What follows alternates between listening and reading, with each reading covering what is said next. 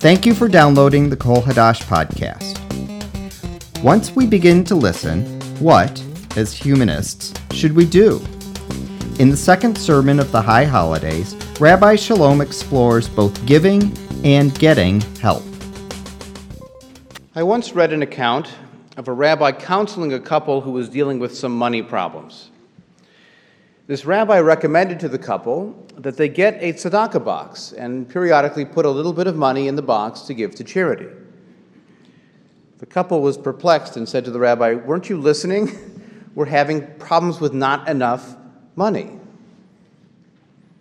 But they tried it out, and they found that over a week and a month, that experience of having a tzedakah box, of giving to others, made them feel better about their own situation. It gave them a sense of self-control, the ability to help others, and perhaps a little bit of perspective. After all, if you're having a bad day at work, you can rest assured that no matter how bad your day is, someone out there is having a worse day. And you do not have to go to Syria to find them. It is not a question of whether misery loves company, or even if the company loves misery, but rather the simple reality that life is not perfect. The universe does not run by our priorities. The world does not reward the righteous or punish the wicked or ensure justice. The pious psalmist of the Hebrew Bible asks in Psalm 121, "I lift my eyes up to the hills. From where does my help come?" His answer, "My help comes from the Lord who made heaven and earth." But what if heaven and earth were not made for us? What if the psalmist heard what he heard was only the echo of his own desire, and there's no help coming from them thar hills? In that case, we must look elsewhere for our help. There is no such thing as a pure individual, created from the dust of the ground like the biblical Adam, without parents, without society. You do not have to go any farther than your own belly button. You were once attached to someone else, and cut loose by a second person, and maybe tied off by a third. There has never been the philosopher's conceit of a pure state of nature when autonomous, independent individuals made rational social contracts to restrict their previously unrestrained rights. There's a simple reason why the Genesis origin story starts with an individual and within a few chapters adds a spouse and children and agriculture and murder. Any origin story has to end up with real human experience, morality, ethics, society. I'm going to solve one of humanity's great mysteries for you. Which came first, the chicken or the egg? The answer is the egg. The first real chicken was inside, the next step of evolution from some kind of pre-chicken species. We came from people before us. Our society came from a society before that. Before you could even choose whether or not to ask for help, you received it. Of course, we are not only our past, or our heritage, or our obligations. In Jewish life, we celebrate a child's birth, but we also celebrate the growth of their autonomy and independence through bar or bat mitzvah, the creation of the family of their choosing in a chuppah, a canopy that represents the new home and the partnership they have made. The past, the family, society does not own you, but neither can we fully ignore that we participate in an endless exchange of generosity. There is a famous rabbinic story of an old man planting a fruit tree. When a rabbinic sage walks by, the sage asks him, "How long will it take this tree to bear fruit?" The man says, "Perhaps 70 years. The sage says, "Will you live long enough to enjoy the fruit of this tree?"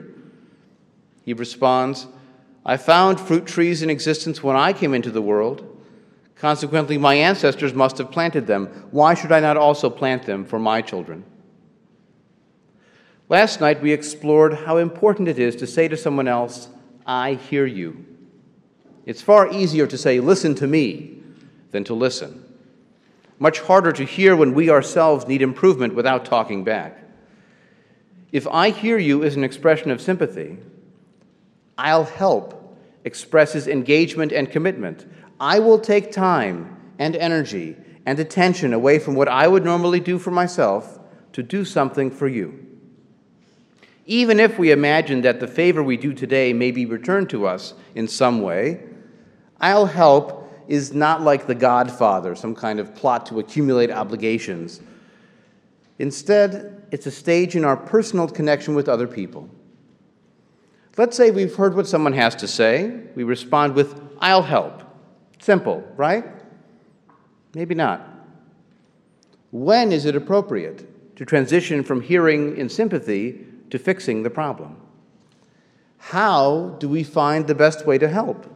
Do we know best, or do they? When is not helping really helping? And since we cannot help everyone, how far do we extend our hand? As you know by looking at the news any day of the year, the need is great, and the resources are finite.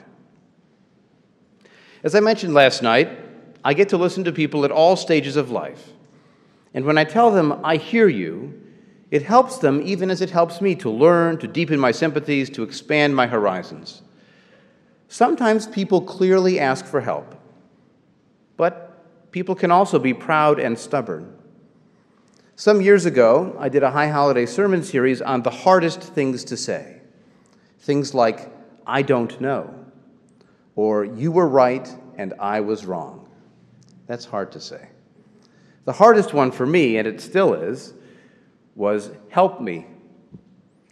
Even if we need help, we want to be able to do things for ourselves by ourselves. Admitting that we need help is difficult. So sometimes you have to offer, I'll help, before anyone asks you, since they may never ask you, even if they need it. You have to hear what they are not saying as well. They may still decline your help, but they will know that they are not alone. They'll know that someone else recognizes their situation. And if they were to ask in the future, you might be there. When we say, I'll help to someone else, it means you are not alone, even if they respond, no thanks. This is the problem of when. Because sometimes I'll help is not helpful, at least not yet. Sometimes the other person needs to hear I'll help, but other times all they want is I hear you. I may have had a terrible day at work that I'm telling you about, but I'm not ready yet to start fixing the situation or to get your distance perspective on how could this have happened. I'll help means I'll help when you're ready, not I need to help right now to fix the problem. Personally, I'm a fixer, and those of us who are fixers want to act right away when something is wrong or someone we care about is upset. We ourselves might be comforted by acting first and talking later, but we need to understand that help has to meet the person where they are, not where we imagine them to be. Sometimes being heard is help enough. Sometimes more is needed, but hearing always needs to be the first step. The truth is that helping is not just a matter of understanding a particular problem, but rather understanding the person's entire circumstances and what they might want or need for themselves. The problem of how do we help? My wife works for a foundation that collects donations from atheists and humanists and then gives grants to other charities that are doing important work. One of their criteria for the grants is that the work be clearly effective in the long run. Now, we've all laughed at pictures of African teenagers with T-shirts that said, I raised the roof at Jordan's bar mitzvah. But, which they probably didn't do, of course. But what happens when you donate clothing like that to be sent overseas? Whatever it costs in shipping expenses and environmental impact, when the clothing arrives, it is given away. That destroys the local clothing economy, which makes it harder for that nation to clothe itself. Who can make a living making clothes when it's given away? American Food Aid is required to purchase food from American farmers and ship it overseas, rather than wire the funds to purchase local produce. And what impact does giving away that food have on local farmers? That's helping them by helping us, rather than helping them to help themselves. You might think that providing bicycles would help with mobility and commerce and education, but not if you don't train a bicycle repair technician and provide the parts to fix them. Of what use is a broken bicycle? Do you want to make sure that girls in the developing world will stay in school? Yes, they need books and supplies and uniforms and, of course, security. They also need sanitary supplies for their periods, which is a dire need for personal dignity rarely met by international donations. The more those girls are educated, the more they will be valued by their families, the later and better they will marry, and the fewer children they will have, which in turn will lead to valuing girls more and greater economic stability. But if they miss 5 school days a month for fear of embarrassment, they are much more likely to drop out and continue the bad cycle.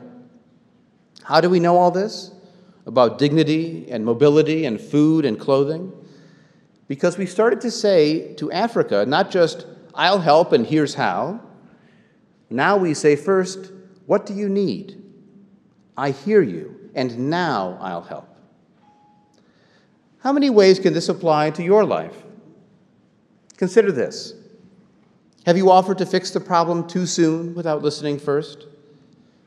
How many times has the help you have offered not been what the other person needed or wanted?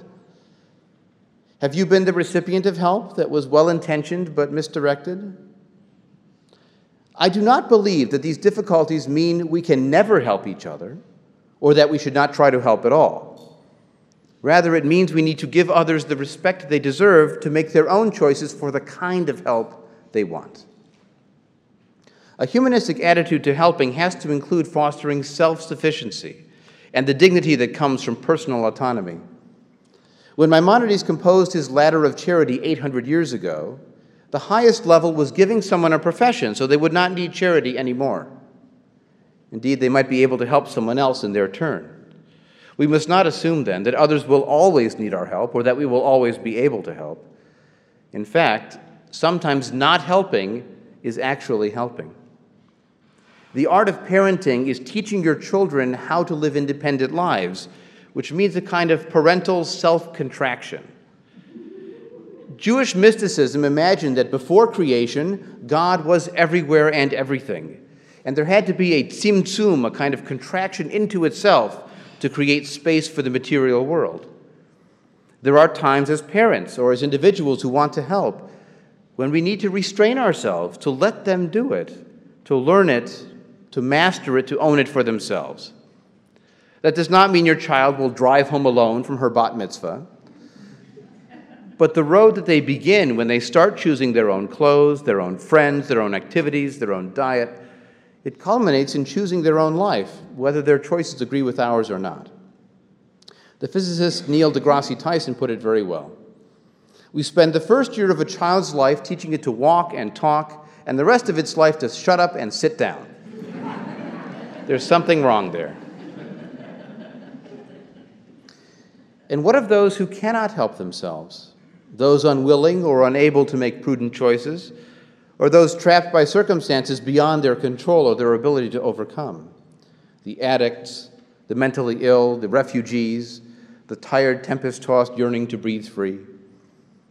The choice of whom to help is particularly challenging, since our natural survival instinct is to help our own first and others later, if at all. Our needs may not be as dire, but it is easier for us to spend thousands of dollars to save one child fallen down a well than to spend hundreds of dollars on mosquito netting that could save many, many more lives. American Jewish World Service, another charity, only works in countries that are in the bottom third of the Human Development Index. Sometimes people ask them, "Why don't you do work in Israel, where there are populations in need? Isn't this Jewish service?" They answer that their vision of Jewish service is not Jews helping Jews. Jewish service is Jews helping. Israel is in the top 20 out of 166 nations in the Human Development Index. So AJWS works in countries like Uzbekistan or Senegal. And frankly, their work there is good for the Jews too. When they see medical or food aid arriving in a crate marked with a Jewish star, the recipients know they will not be forced to build a church or to pray in order to get help. In those bottom-tier countries, the lack of basic human needs like food or clothing or shelter or human dignity makes aspirational development and self-determination somewhat secondary. A Syrian refugee family fleeing for their lives probably does not ponder whether accepting a food package undermines their self-determination. In these cases, without "I'll help," without life, there is no liberty or pursuit of happiness. I still have not addressed the most challenging cases. Can we help those who do not help themselves, those who even hurt themselves? To answer this, we need to explore the potential and the limits to the phrase tikkun olam. Many Jews have no idea what tikkun olam really means. They think it means community service, doing good, helping people, social justice. Some do know that tikkun olam literally translates to fixing or repairing the world, and they deploy it to confirm what they call a partnership theology, where a limited God needs human effort to have any effect on the world. This is the God as a verb approach. I don't know how you conjugate it, but the idea is God as a verb. We may sympathize with their tangible goals, the practical goals of this approach, even if we find the supernatural vocabulary superfluous. The problem is that tikkun olam imagines there is a perfect solution, that with enough effort we can really fix the world, a return to Eden or a this-worldly paradise. The real origins of the phrase tikkun olam are again in medieval Jewish mysticism, which imagined that after that tzimtzum, that contraction, when the world was being created, everything shattered. Humanity's responsibility, according to this thought, is to perform all 613 Jewish commandments with the proper mystical intention, thereby liberating the divine sparks from the material world and repairing not only the world, but divinity itself. We know that language changes all the time. The same Hebrew word, avodah, was used for animal sacrifice in the Jerusalem temple, and then for the rabbinic prayer service, and in our own days for Israel's Labor Party. They were all avodah. We can understand as well even the mystical origins of tikkun olam through a humanistic lens. It imagined magical powers, but it also promoted an active humanity responding to a reduced divinity. Tikkun olam has always emphasized the power that people have to affect their circumstances and each other. At the same time, we must admit when there is a rupture with the past. If we believe there was no original paradise, then we have no illusions there will be one in the future. And that means not every problem is fixable, and not every person is helpable. If we are proverbially out of Eden, and thus are free, it also means we are out of Eden without guarantees. Our Declaration of Independence does not describe a right to happiness. It is the right to the pursuit of happiness. Part of me would love to save my children the heartache and thousand natural shocks that flesh is heir to, in Shakespeare's words, but I cannot live my children's lives for them. They themselves must find love and then lose it. They themselves must attempt something beyond their abilities and fail. They alone will make plans that fall through so they can learn to plan differently and better. I'll help does not mean that I can help everyone, or that I will help in the same way forever. The help we give our children changes as they are better able to help themselves. A mature relationship between parent and child should be different from childhood, because both parent and child themselves should be different. If we allow our children the freedom to fail and to suffer, that must also be true for others. When it comes to "I'll help," the words of Rabbi Tarfon apply well. It is not upon you to complete the task, but neither are you free to desist from it. In other words, we are out of Eden, but we are not alone. We cannot help everyone, but that's no excuse for never helping anyone. From Rosh Hashanah to Yom Kippur, the next 9 days, these have traditionally been viewed as days of awe and fear, a time of supernatural judgment when it would be determined who would live and who would die. We do not fear divine judgment during these days. We have taken the responsibility for judging onto ourselves and inside ourselves, but that does not mean that we are easily off the hook. I have suggested to you some ways that small things like "I hear you" and "I'll help" can make the world a little better for you and for everyone. Like life itself, I offer you no guarantees. What I do offer you is an opportunity. When we return for Yom Kippur, we will explore what it means to say, "It's my responsibility," and perhaps the most challenging, I forgive. Between now and then, in these next 9 days, find one person who needs to hear from you the words, I hear you. Find one person who would be helped simply by saying, I'll help. You do not have to go far. They might be sitting in this very room, or only a phone call away, or someone you have never met who might take your help and use it to feel healthier, stronger, more confident, more in charge of their own life, more capable of helping others. Remember that tzedakah box? Saying, I'll help can help you even as you help another. As we sing here so often, and we did this morning, my strength is in me and in you. I wish you all a happy and healthy new year. L'Shana Tovah. We hope you enjoyed listening to the Kol Hadash podcast. For more information about humanistic Judaism, Kol Hadash Congregation, and Rabbi Shalom, visit our website, kolhadash.com. I'm Ken Burke, and thanks for listening.